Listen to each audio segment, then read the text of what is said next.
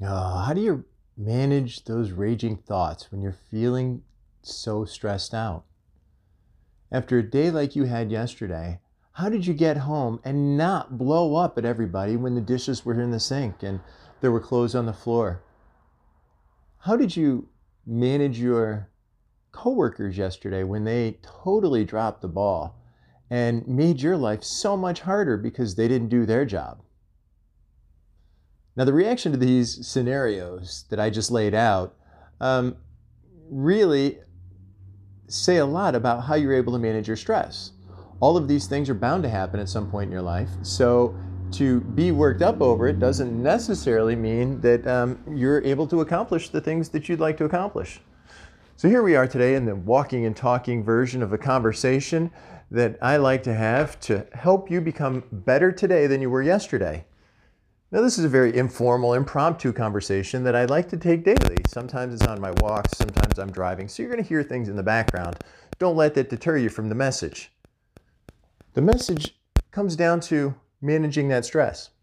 So when I get super stressed out and I want to snap at my loved one, what do?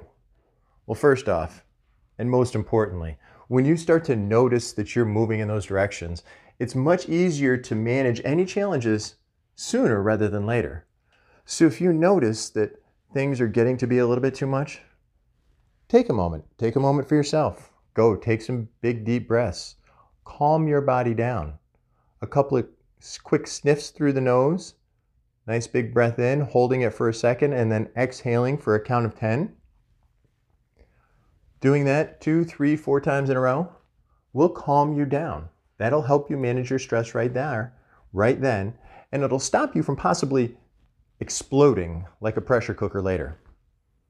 Another quick tip is to walk away. So that could be the first part. Take that moment without taking any breaths. Just step away for a moment. I always like to go outside. Feel the breeze, enjoy the sunshine. I'm fortunate to live in sunny Florida, so we have sunshine almost every day. But that's another great way to manage your stress. Connect with nature, even if for a moment. Now, there's habitual things that we can do to manage our stress on a daily level and keep it lower so we won't even have to concern ourselves with those very high spikes because we're going to start from a lower place. And that would almost always entail meditation. Meditation is something that most people are a little intimidated by. I don't want to say most because now it's starting to become more commonplace that I meet people that practice meditation regularly.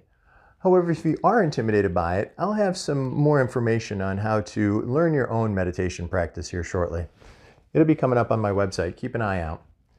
So we have meditation, we have breathing techniques, we have separation from the challenges at the moment.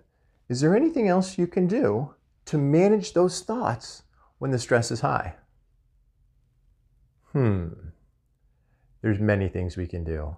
But unfortunately, we often turn to chocolate cake or a glass of wine.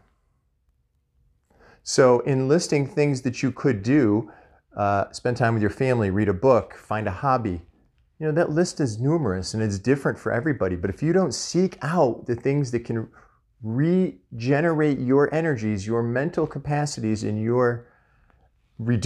thereby reducing your stress levels. If you can't seek those things out or don't bother to, then you're never going to learn how to manage your stress. So take action. Figure out what helps you. What charges your battery. After you take that action, practice that. I myself charge my battery every morning by watching the sun come up. If you check me out on Instagram at Why Not Hypnosis, you'll see those pictures. I post them almost daily. I'm not able to on a Monday, but every other day we put it up there. Because that's how I recharge my battery. And I want to share it with you. Hopefully maybe it'll help you start your day off right.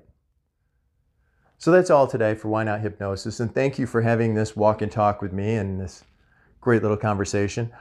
I appreciate your feedback and look forward to hearing from you. And if there's anything you'd like me to talk about in the future, please pass it on and I'll work it in. Thanks again. Check us out at whynothypnosis.com. And if after you've tried everything else, why not hypnosis?